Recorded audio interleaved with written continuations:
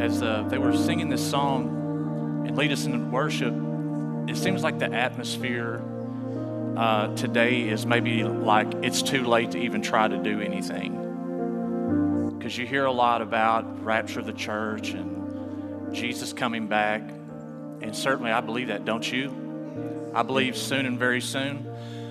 But in saying that, there's never a place where we just stop doing. And what I'm trying to say is maybe if things are not going in the direction in your family that you would like for it to go, it's not too late to turn it around. It's not too late to begin to speak God's word over your children. I don't care how old they are, our grandchildren, and turn. If the situation is not what you want it to be, I just really feel like this is the word that the Lord would give us today, is it's not too late to turn it around. I believe the Lord is coming back soon, and I'm looking forward to that.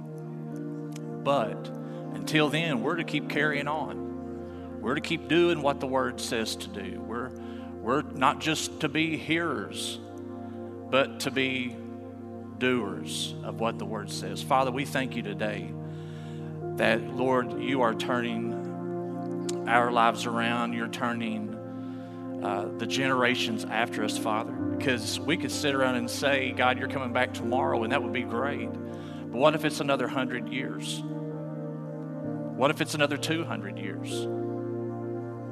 Father, you never called us in this word to sit on our hands and to not be moving forward in the things of you, especially with our families and our children and the generations after us, Father, because, Lord, there are people that are going to need to hear the word. There are people that are going to need to experience worship. We're raising up church leaders. We're raising up missionaries. We're raising up teachers. We're raising up worship leaders. We're raising up people that are just going to evangelize in the community. We're raising up sons and daughters that are going to be fathers and mothers. And they're going to be leaders in their home. They're going to be generation changers, Father. So we're not going to sit on our hands. We're going to keep doing, and we're going to keep being until you come and get us. And Father, right now, we just speak this over these families today. It's not too late. It's not too late. It is not too late. In Jesus' name. Amen. Thank you so much. You can be seated. Thank you, worship team. Let's give our worship team a hand. Don't they do great? Thanks so much they don't just get here and put this together at the last second. They practice, and I'm thankful for that, aren't you? The Bible says make a joyful noise, but it didn't say in there that you couldn't practice if you had time. So I'm thankful that they do. Well, Pastor Susan's out on a well-deserved vacation. And you know, it's such an honor to be able just to stand in this pulpit for her and to not just, and we kind of have this thing between each other. We're not just holding things together. We're moving forward. Robbie in the kingdom of God. Amen. Amen. So we're not just holding it together. We're moving forward. But I'm thankful to have a pastor that is so full of grace and mercy. And I'm trying to think of all the things I might can get a raise on. I don't know. No, she's great. Amen. We're blessed to have her here. Amen. Well, let's turn to the book of Galatians, the 6th chapter. And a couple weeks ago, I say a couple, it's probably more than that, the Lord really dealt with me on a subject that I shared on Wednesday night, was about consider yourself. Does anybody remember that? If you don't, you can go online. And I want to encourage you. I normally don't encourage people to listen to my messages. I have a hard time listening to them myself. But I really want to encourage you to go back and listen to that one. It's somewhere on our website there. I think it's on the podcast as well. It was really something that the Lord placed on the inside of me that was really, He began to churn and to begin to dig with me on is considering yourself when we're dealing with things in life, especially when we're dealing with other people. Right? Especially when we're dealing with other people, we need to consider how would I feel? You know, I think that would probably stop a lot of the negative words, a lot of the hurtful words that sometimes get said to people, if we considered how that would make me feel if I was hearing that said to me. But in Galatians chapter 6, verse 1, and are you agreeing with me for not just utterance, but a rhema utterance, anointed utterance? Because the Holy Spirit wants to say something here to us today. Well, he does every time, but especially right now in this hour, there's a message for the hour, and I feel like this is it. And I want to title this today, Consider Yourself Part 2, but I want to put in a subtitle, Mind Your Own Business. And I hope you got something to write some stuff down with here. Now, when I say, before I read the scripture, I want you to understand, when I say mind your own, when somebody says mind your own business, that's typically not a very friendly salutation. But I just that came to my mind this morning when, as I woke up, and actually the word mind there means to remember. So when we are dealing with people, we need to remember our business. Before we start finding fault with other people, before we start judging other people, before we even get thoughts in our mind about the situation, we better remember our business. Galatians 6:1, Paul said this, Brethren, if a man be overtaken in a fault, ye which are spiritual, say spiritual. Do you want to be spiritual?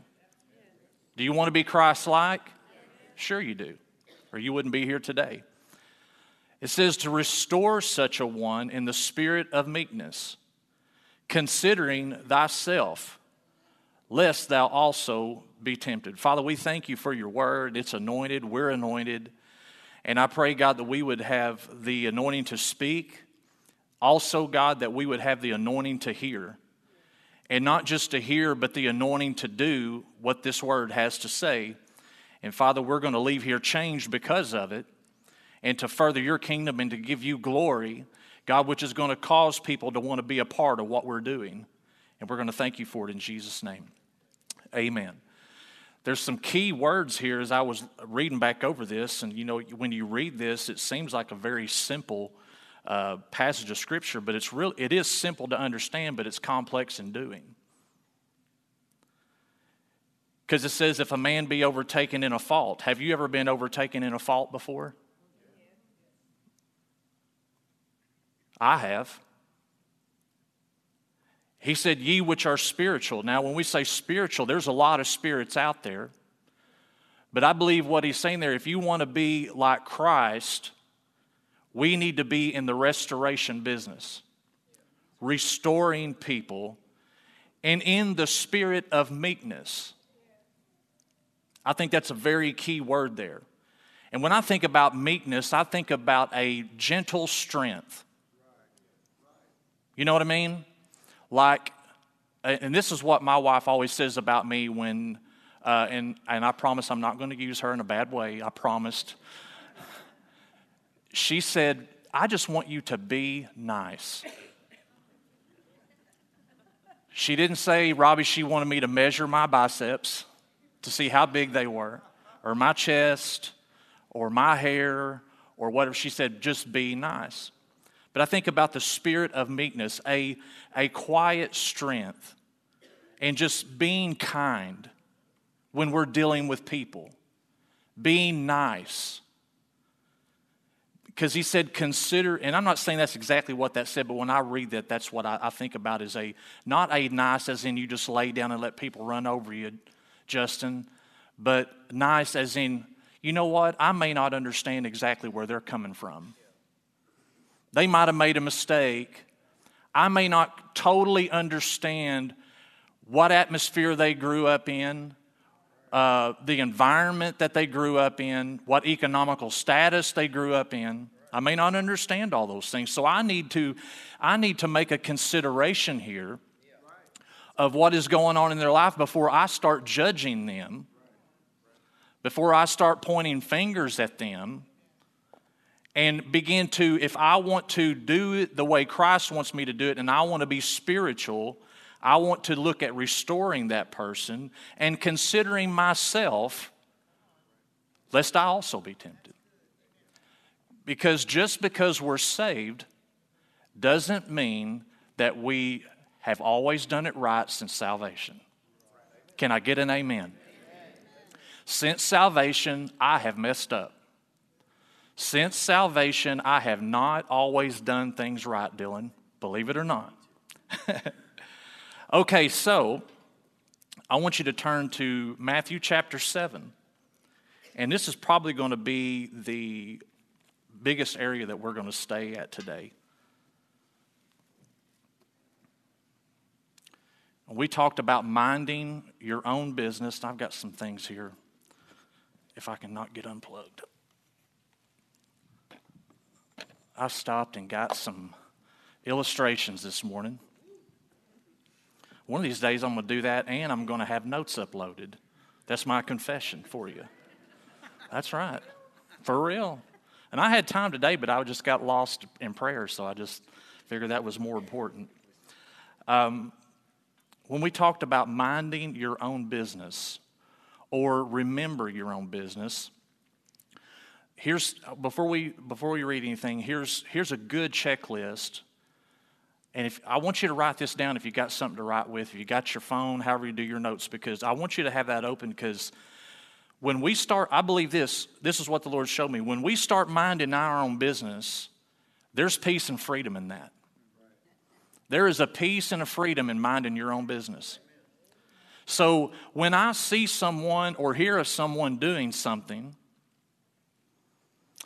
or someone is sharing something with me about someone so I can be praying about the situation, also known as gossiping.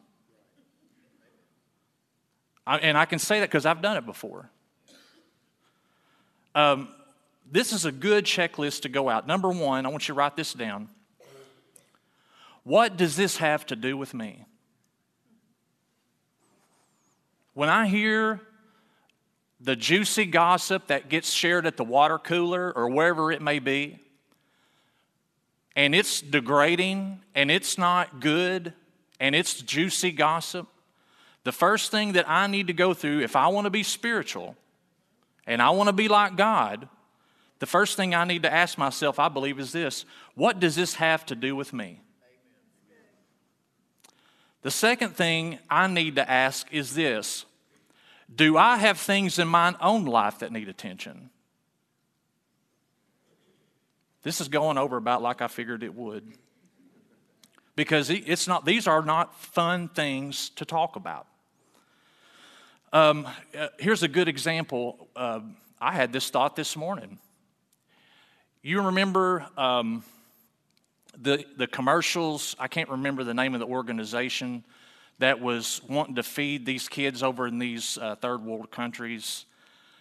There were a dime a dozen. You know, they were on the TV all the time. And my thought was this: instead of videotaping that starving kid in a water hole, you would think that cameraman would throw that kid a sandwich. But then the Lord checked me and said, what are you doing for them? I mean, I can talk about what the cameraman's not doing, but you know how many dollars I've sent over there to help those kids? 0. So whenever I start condemning somebody else, I might need to mind or remember my own business. Matthew chapter 7 and verse 3. And why beholdest thou the mote that is in thy brother's eye, but considerest not the beam that is in thine own eye? Or how wilt thou say to thy brother, this is really comical when you get to reading it, let me pull out the mote or the beam or the speck out of your eye, and behold, a beam is in thy own eye. Now this is Jesus. This is not me saying this here, okay? Thou hypocrite. First, cast out the beam out of thine own eye, and then shalt thou see clearly to cast out the mote out of thy brother's eye. Now, here's an example that I hear a lot in my lifetime. I've heard people say, did you see, this is just an example here, did you see what that person blew their money on? And really, this is kind of what we're doing. We got this 2x4, right? And when I'm making that statement, a lot of times it's like this. I better be careful. I really don't want a splinter in my eye. I'm all for illustrations, but you can go too far, Bo. But a lot of times we could say, did you see what that person did? Did you hear about what they did or what this and that and everything else? You know, when I put this beam, this piece of 2x4 over my eye, it's very hard to get a very clear picture of what's really going on. And when the reality is when somebody comes to me and says, did you see how they spent their money on this and that? And I'm just using this as an example. You could use a lot of examples.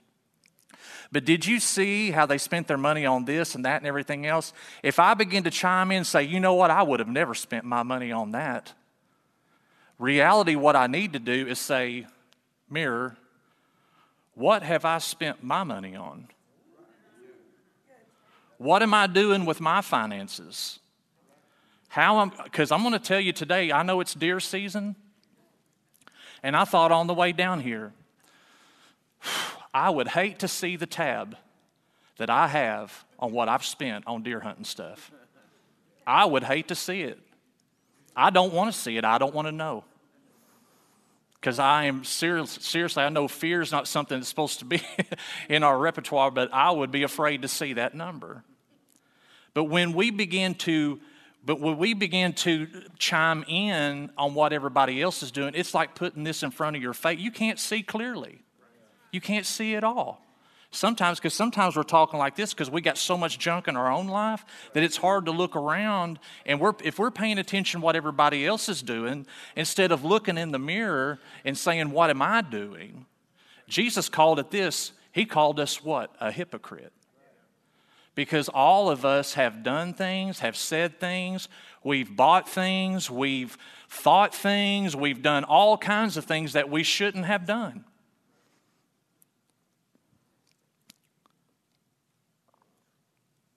The biggest question that we really should be asking when people say that, and I know it's rude, but it might stop the gossip, is what's it got to do with me? Why should I care about this? And I understand, when I say this, I understand Mike, we develop opinion when we hear things, right? You can't help in your head. But I don't have to voice that opinion. I don't have to give voice to that. Because, you know, the Bible says out of the abundance of the heart, the mouth speaks. As long as it doesn't come out of my mouth, it's not in here. I don't care what I'm thinking up in here. As long as it stays up there and doesn't come out here, it's not in here. So we need to be more mindful when we're dealing with people, and this will bring peace to your life. This will bring peace to your life. If you just say, what does that got to do with me? What have I done in my own life? You know, before we judge others, we better make sure, I say before we judge other lives, we better make sure that our life is absolutely perfect.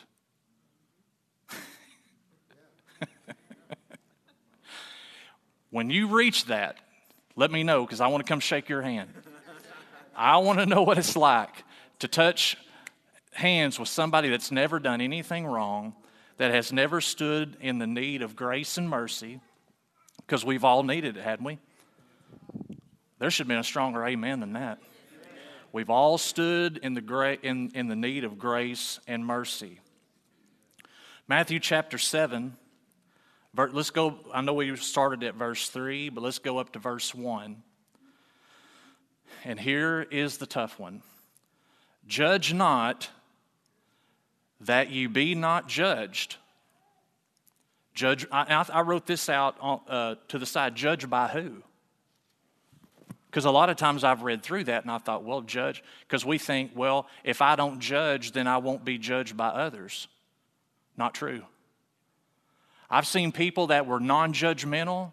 They wouldn't judge anybody for $1 million and they'll get judged for being nice. So that really can't be what that scripture is really talking about there. I believe what it's saying there's judge not that you be not judged. When I say judged by who, I'm talking about being judged by God. And we'll find this out here in just a little bit. That how we, verse 2. For with what judgment you judge, you shall be judged. And with what measure you measure, or the Bible in King James says meet, with the way you measure it, it shall be measured to you again. In Matthew chapter 5 in verse 7, it says this, blessed are the merciful, for they shall obtain mercy. Mercy from who? Mercy from God.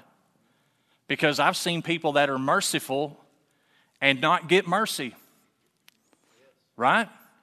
I've seen people be merciful and not get mercy in return. So when we stand before God, I believe the way, and we'll get to this in Scripture, I believe the way we have treated people, how we have judged people, if we've shown mercy or not shown mercy, is going to have a lot of weight when we're standing before our Creator.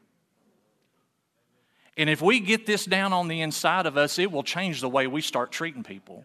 And you will stop waiting for a feeling in order to treat somebody right. You'll treat them right because that's what God's Word said to do. If we would learn how to take our emotions, I'm not saying it's wrong to feel. You ought to feel it every now and then. But, if somebody cuts you off in traffic, and I know, but is there a possibility they didn't see you?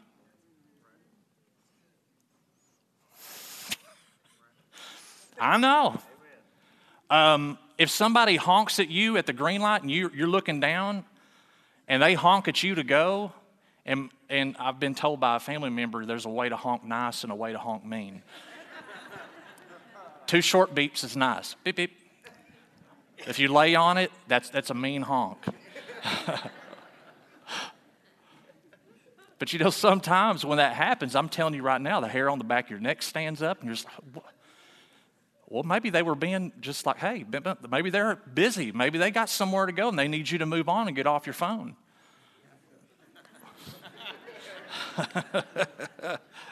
Judge not.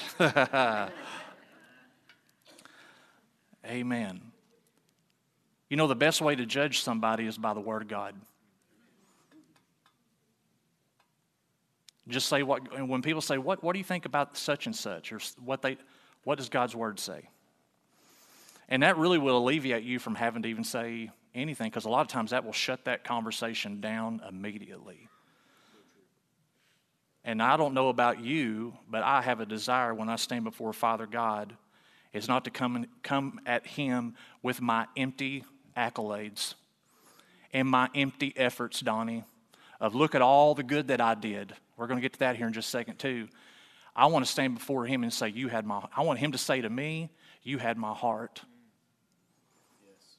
You had who I was on the inside of you. Yeah, you didn't do everything perfect. And I don't think perfection is what He's looking for. He's looking somebody that will carry His heart into the world and be a light. James chapter 2.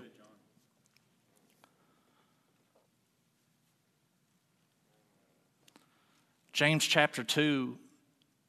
And if you're on a device, I typically stay in the King James Version if you're on a device.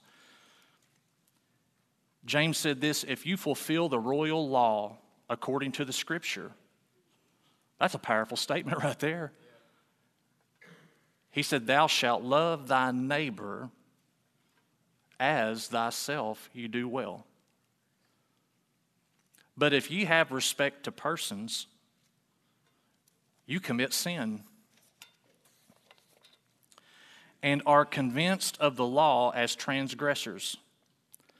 Okay, so in saying that, I'll stop right there. We shouldn't pick and choose who we show love and understanding to.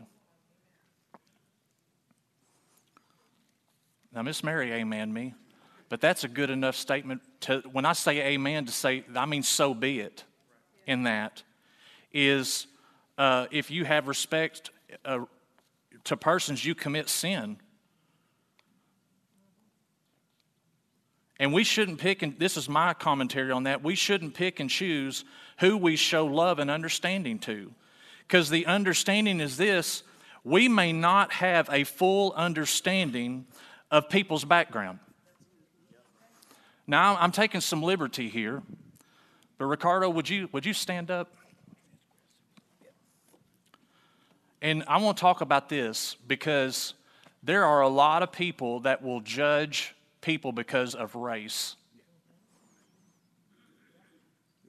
And I don't understand that. Ricardo, did God ask you what color you wanted to be? No, I probably would have been mixed if he would have. Well, I'm asking that because, see, he didn't ask me either. Right. Did he ask you who you wanted your parents to be? Ooh, no, he sure didn't. He didn't ask me either. No. Thank you. God did not ask me where I wanted to be born, in America, China, Russia. He didn't ask me, Dylan, what color I wanted to be. He didn't ask me what parents I wanted to have. He did not ask me what kind of economical setting I would like to be born into. He didn't ask me what color of hair I wanted to have. He did not ask me how tall I wanted to be. He didn't ask me if I wanted to be a man or a woman. But yet so many times we are judging people off of something that was completely out of their control. And what's the word I'm looking here? How immature to hate somebody off the color of their skin, that they had no control over any of that. Or to judge somebody as dumb or stupid, or not knowing how to manage money, or not knowing how to do a lot of things. I'm just trying to throw out some examples here of something that was completely out of their control. Maybe their mom and dad didn't know how to manage money, so they had nothing to pass them on. Maybe God has sent you into that person rather than cutting them down, since you're so good at it, that you could pull them under your wing and show them how to do it.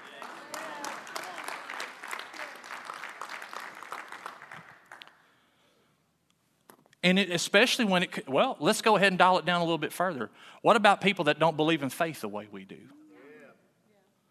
I mean, if we are arguing with them and debating with them, and we are treating them as inferior to us just because they've not come into understanding, are they going to come into understanding? Maybe God has sent us into their life to show them the right way. And you know what? If we do it in the spirit of meekness, rather than a judgmental, critical attitude, there's probably a whole lot better chance that they're going to receive what we have to say.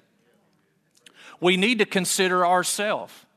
When somebody doesn't believe in Jesus Christ, I had the luxury of growing up in a family that believed that Jesus Christ was the Son of God. They taught me that from before the time I could remember all the way up to before I left home, and I had the luxury of that. That's why whenever I'm ministering to somebody out there that doesn't know Christ, I better look at it as they may not have had the luxury I had of growing up to know and be taught from a youth up what it is to live for the Lord Jesus Christ.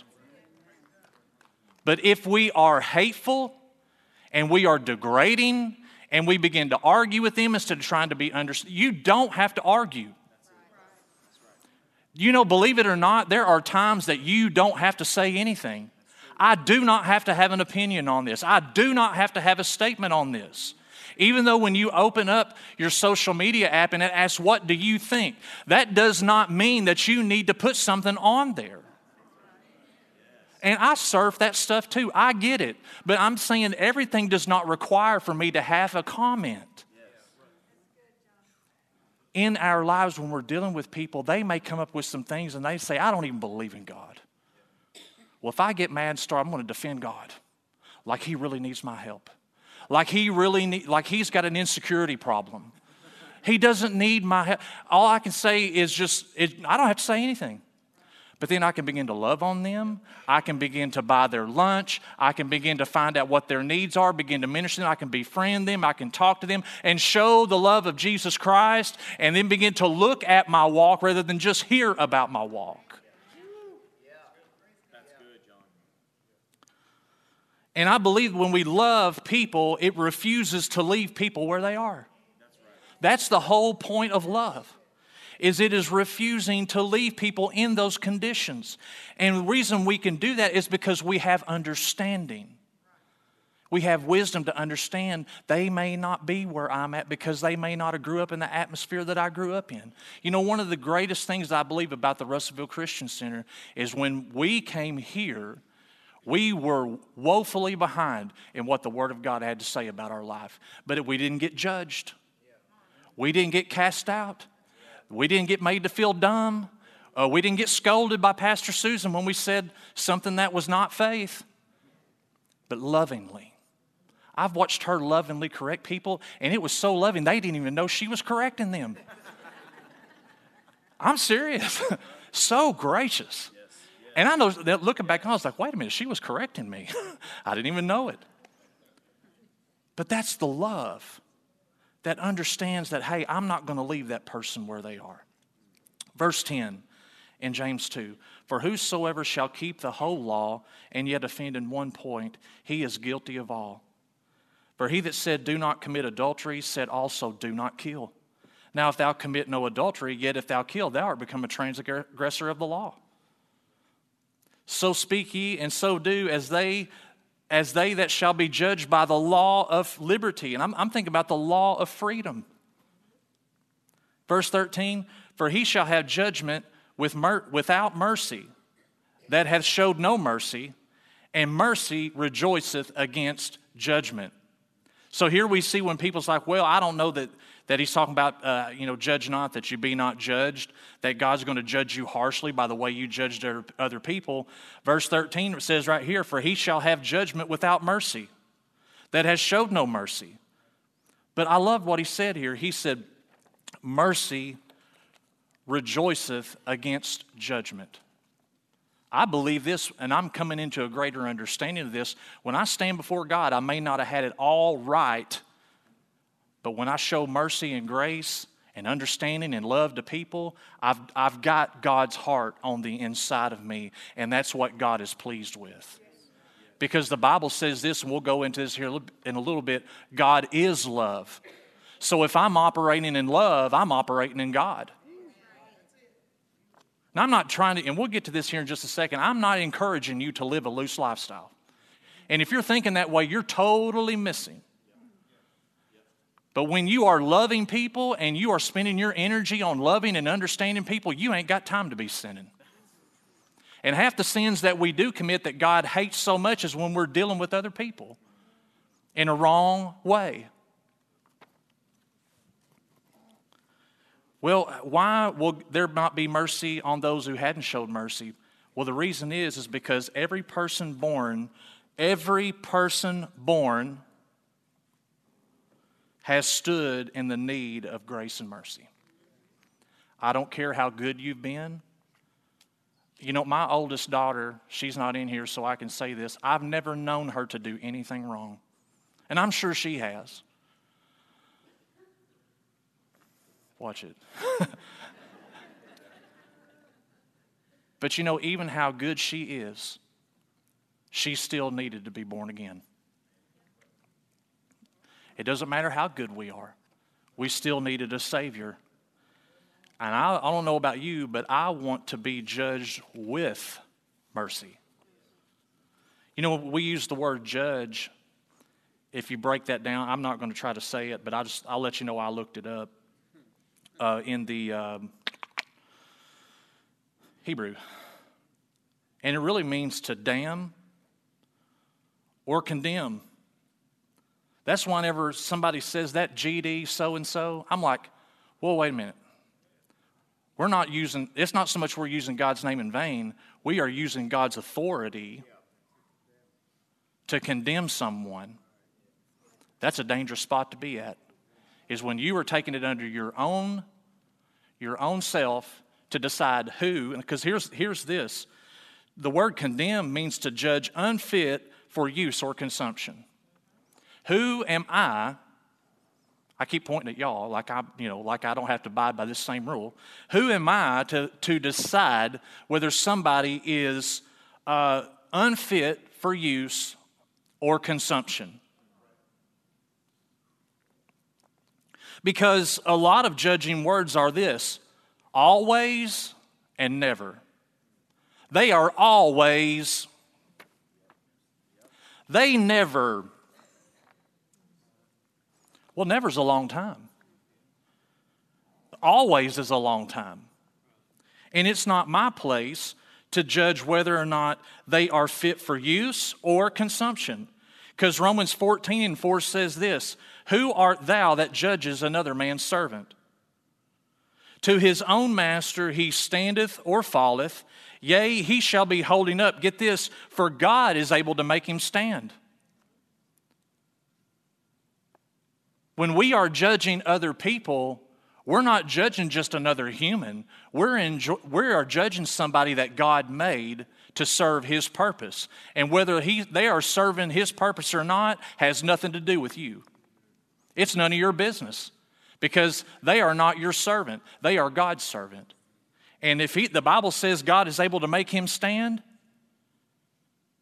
if he's able to make them stand, who am I to keep them pressed down to where they can't get up, and to say things to them like they are always whatever, or they will never whatever? You are not their judge. I am not their judge. It is not for me or you to decide who God is done with. Because I hear people say this all the time. They'll quote Romans 1:28.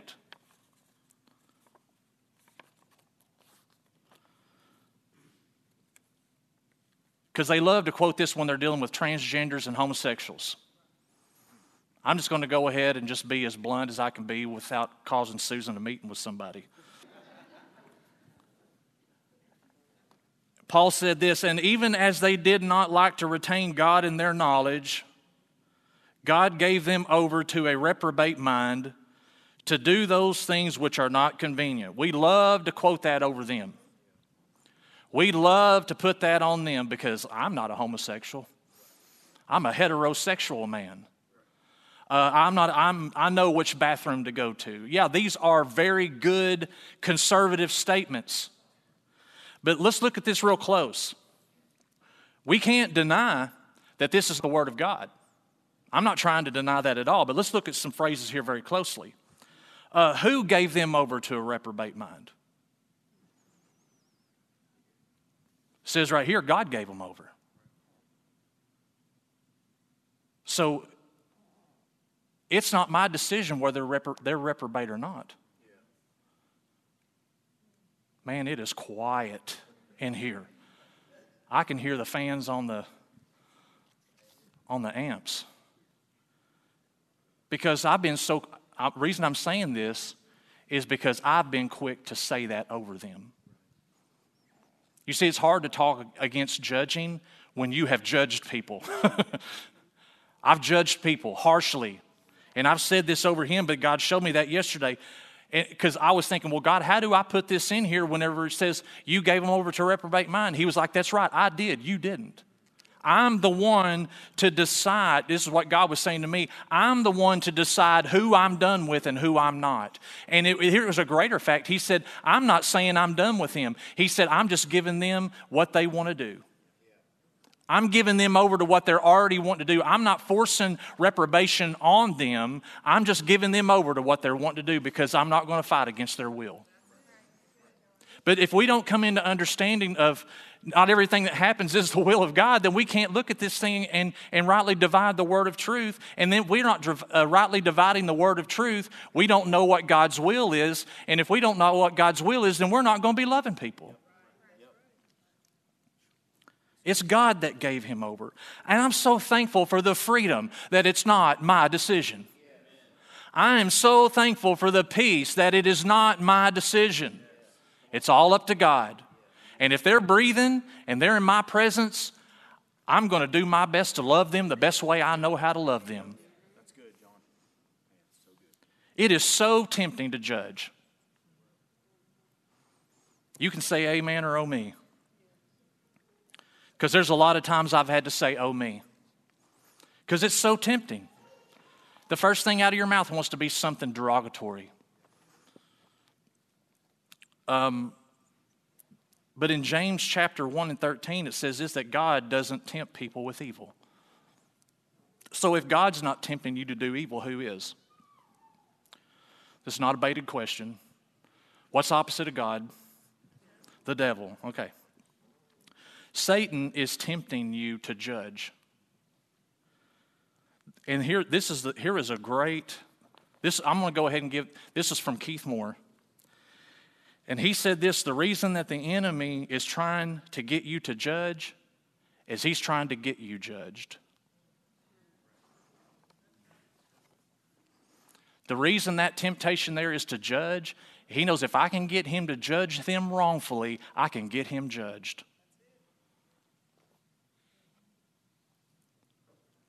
I will be judged, but how I get judged will be determined on how I judge others. I love this. We're going to be judged. The Bible says it. But did you realize this, that you can be judged merciful? I can be judged loving. I can be judged gracious. I can be judged faithful. It kind of goes back to the Galatians 6 and 7 talks about what you sow is what you reap. And a lot of times that negativity falls on that verse because we're sowing our wild oats, so we're going to reap our wild oats. And there's a promise attached to that. It's not just a threat. Well, same way here when we say, the Bible says that it's appointed unto man once to die, and after this the judgment. You are going to be judged, but how I get judged is going to depend on how I judge other people. And I can be judged gracious, I can be judged merciful, and I can be judged faithful and loving.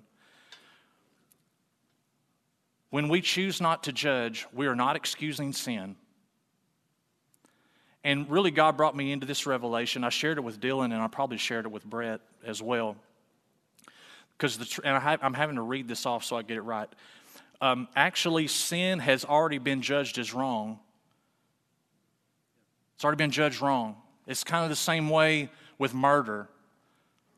The United States court system has already judged murder wrong, and there is a sentence for that murder. When I commit murder, I have joined myself to the condemnation of that sentence. Okay? Does that make it understand more clear? So sin has already been judged evil and wrong. The problem is people are not evil and wrong. They have joined themselves to something that is evil and wrong. And because of that, they are falling under the condemnation of what God has already predetermined as wrong. But a lot of times when somebody does something wrong and something bad happens to them, we're like, God's judgment. Whammo. God was coming down on them. No, that's why God in the beginning was waving his hands saying, don't do that. Don't go there.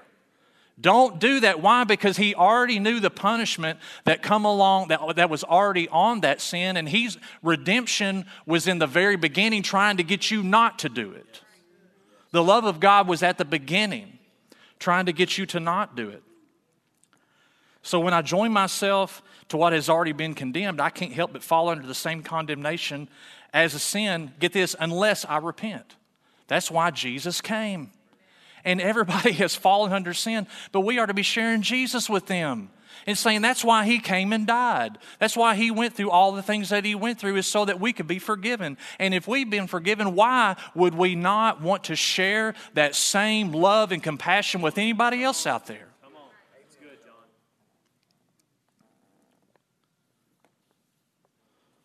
Because Romans 3 and 23, Paul said this, for all have sinned. He didn't say some have sinned. He said all have sinned and come short of the glory of God. Verse 24, it says this, being justified freely by his grace through the redemption that is in Christ Jesus. So if all have sinned, who has the right to judge?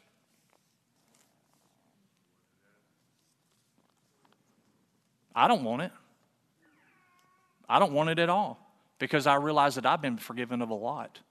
I would hate to have all my sins put up on this projector screen right here. And I think I could probably get almost a 100% unanimous me too. And I'm thankful for the grace and the mercy of Jesus Christ that covered all of my sins.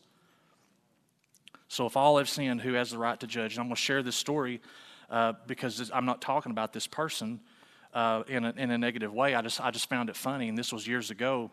A friend of mine had gotten born again, and he was under a lot of condemnation because he was dipping Copenhagen. Of course, back then, I guess that was a really big deal. If people are dipping Copenhagen now, it's like, okay. You know, there's a lot of weird stuff you have to deal with. But God gave him overshadowed his life, and he kicked that addiction. By the grace of God, just almost like, wow.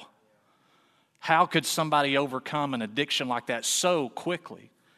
And I'm not lying to you, the next week, I heard him raking people across the coals because they were dipping Copenhagen. And I'm over here going, wait a minute. Wait a minute. And I know that's funny, but if we're not careful, that's the way that we can be towards people, is God has delivered us out of a lot of junk. And if we're not careful, we'll rake this poor old person across the coals over here, because the Bible says if I've done one, I'm guilty of all of it.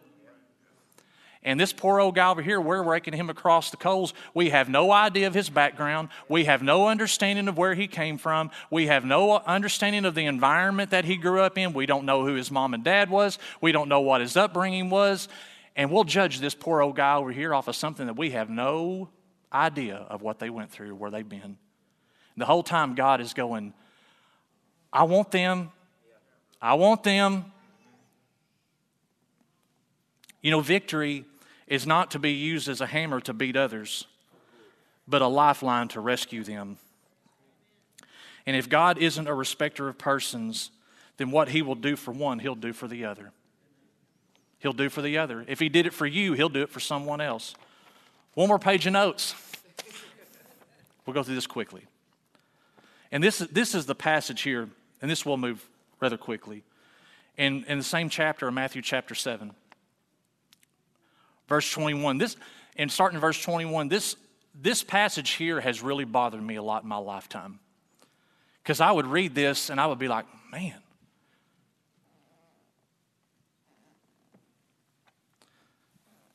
I know you're almost there, but I want to...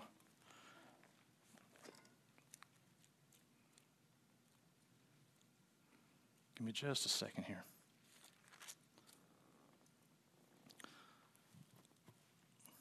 Jesus said, not every one that saith unto me, Lord, Lord, shall enter into the kingdom of heaven, but he that doeth the will of my Father which is in heaven.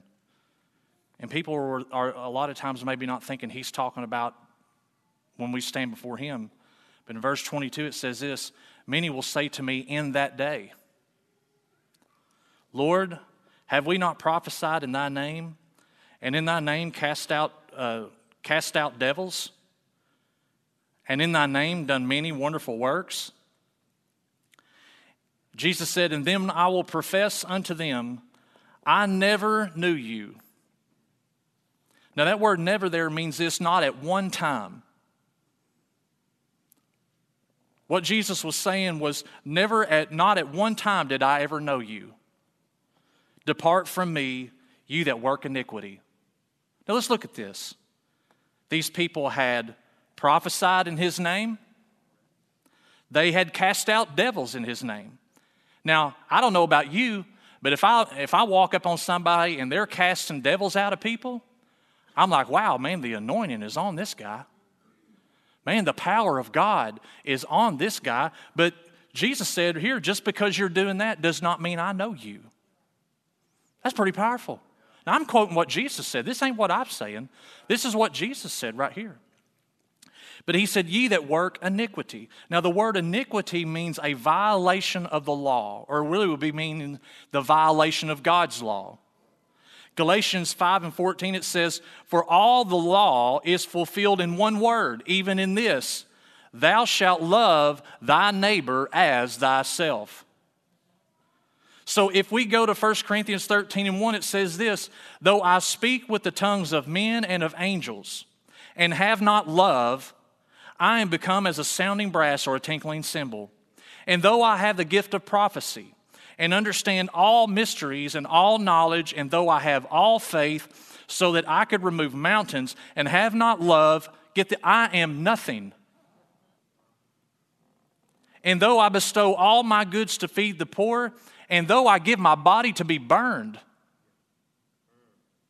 and I have not love, get this. He says, this is Paul talking, it profits me nothing.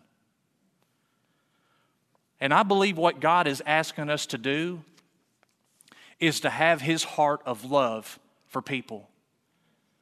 If you don't love people, what he's saying, you can move Mount Nebo into Lake Dardanelle, but if you don't love, it means nothing. You can prophesy in my name, but if you don't love, it doesn't mean anything. And he went on so far as to say, was if you never are operating in love, I never even knew who you were. I don't want to fall under that judgment. I'd rather say, God, just show me what real love is. Not just a feeling, but a knowing. And when I'm dealing with people is trying to understand where they are coming from. What situations were they in? God, what do you want me to do to reach out to this person? Because what separates us from God is not having love and understanding and mercy. Proverbs chapter 10, verse 12, it says, hatred stirreth up strifes, but love covereth all sins. The word covereth there means to overwhelm, and the word overwhelm means to defeat. Love will defeat sin every time. When you love people and you consider yourself, when you're dealing with other people, you'll run into a thing called love, and when you begin to love people, you'll see all that wrong begin to fall off their life. More than your words of condemnation, more than your scoldings, more than you talking behind their back and all, to your friends that will help you pray for them. God's called us to love. There will always be things in my life that can be better. And if I can ever get that, there'll leave no room for time for judging. So I don't want to leave you in a wrong place. What if I have been judging?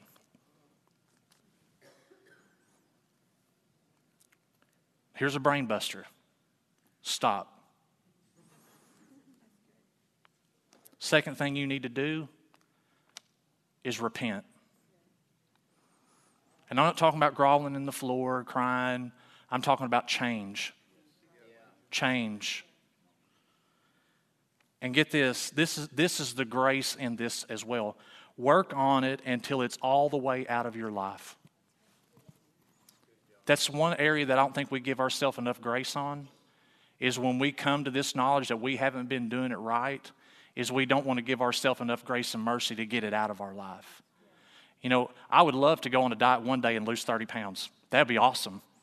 Everybody would be doing it then. But the fact of the matter is, you got to stick to it every day, every day, every day. And we're going to work all this stuff out and get the kingdom of God working in our life. Really, you just got to repent and turn yourself towards doing what God would have you to do, and just begin just to keep churning and not quit. Amen. Would you stand with me? Father, we thank you today for your word and for your direction that leads us and guides us, Father, and helps us. God, the Holy Spirit is our helper, shows us the way. And Father, that we would reach out with love. God, I understand, Lord, that RCC is not who they are just because of how many people go to church here. But Father, as you shared with me, it's a whole lot better to talk to somebody in a pew than an empty pew. And Father, that we would just show love, that people would want to say, I want to go and see what that's all about. And God, when we begin to do that, we'll be like the original church, God, that people will be added to the church daily, such as should be saved. And that's the ultimate goal, Father, is to restore such a one in the spirit of meekness. God, consider myself. God, because raised in church or not, I needed a Savior. And I needed to be born again. And I needed love shown to me. And Father, I just believe right now through the anointing of the Holy Ghost, we're going to take this with us. And we're going to share love, God, to a world. And we're going to be loving and understanding. In Jesus' name we pray. Amen. God bless you guys.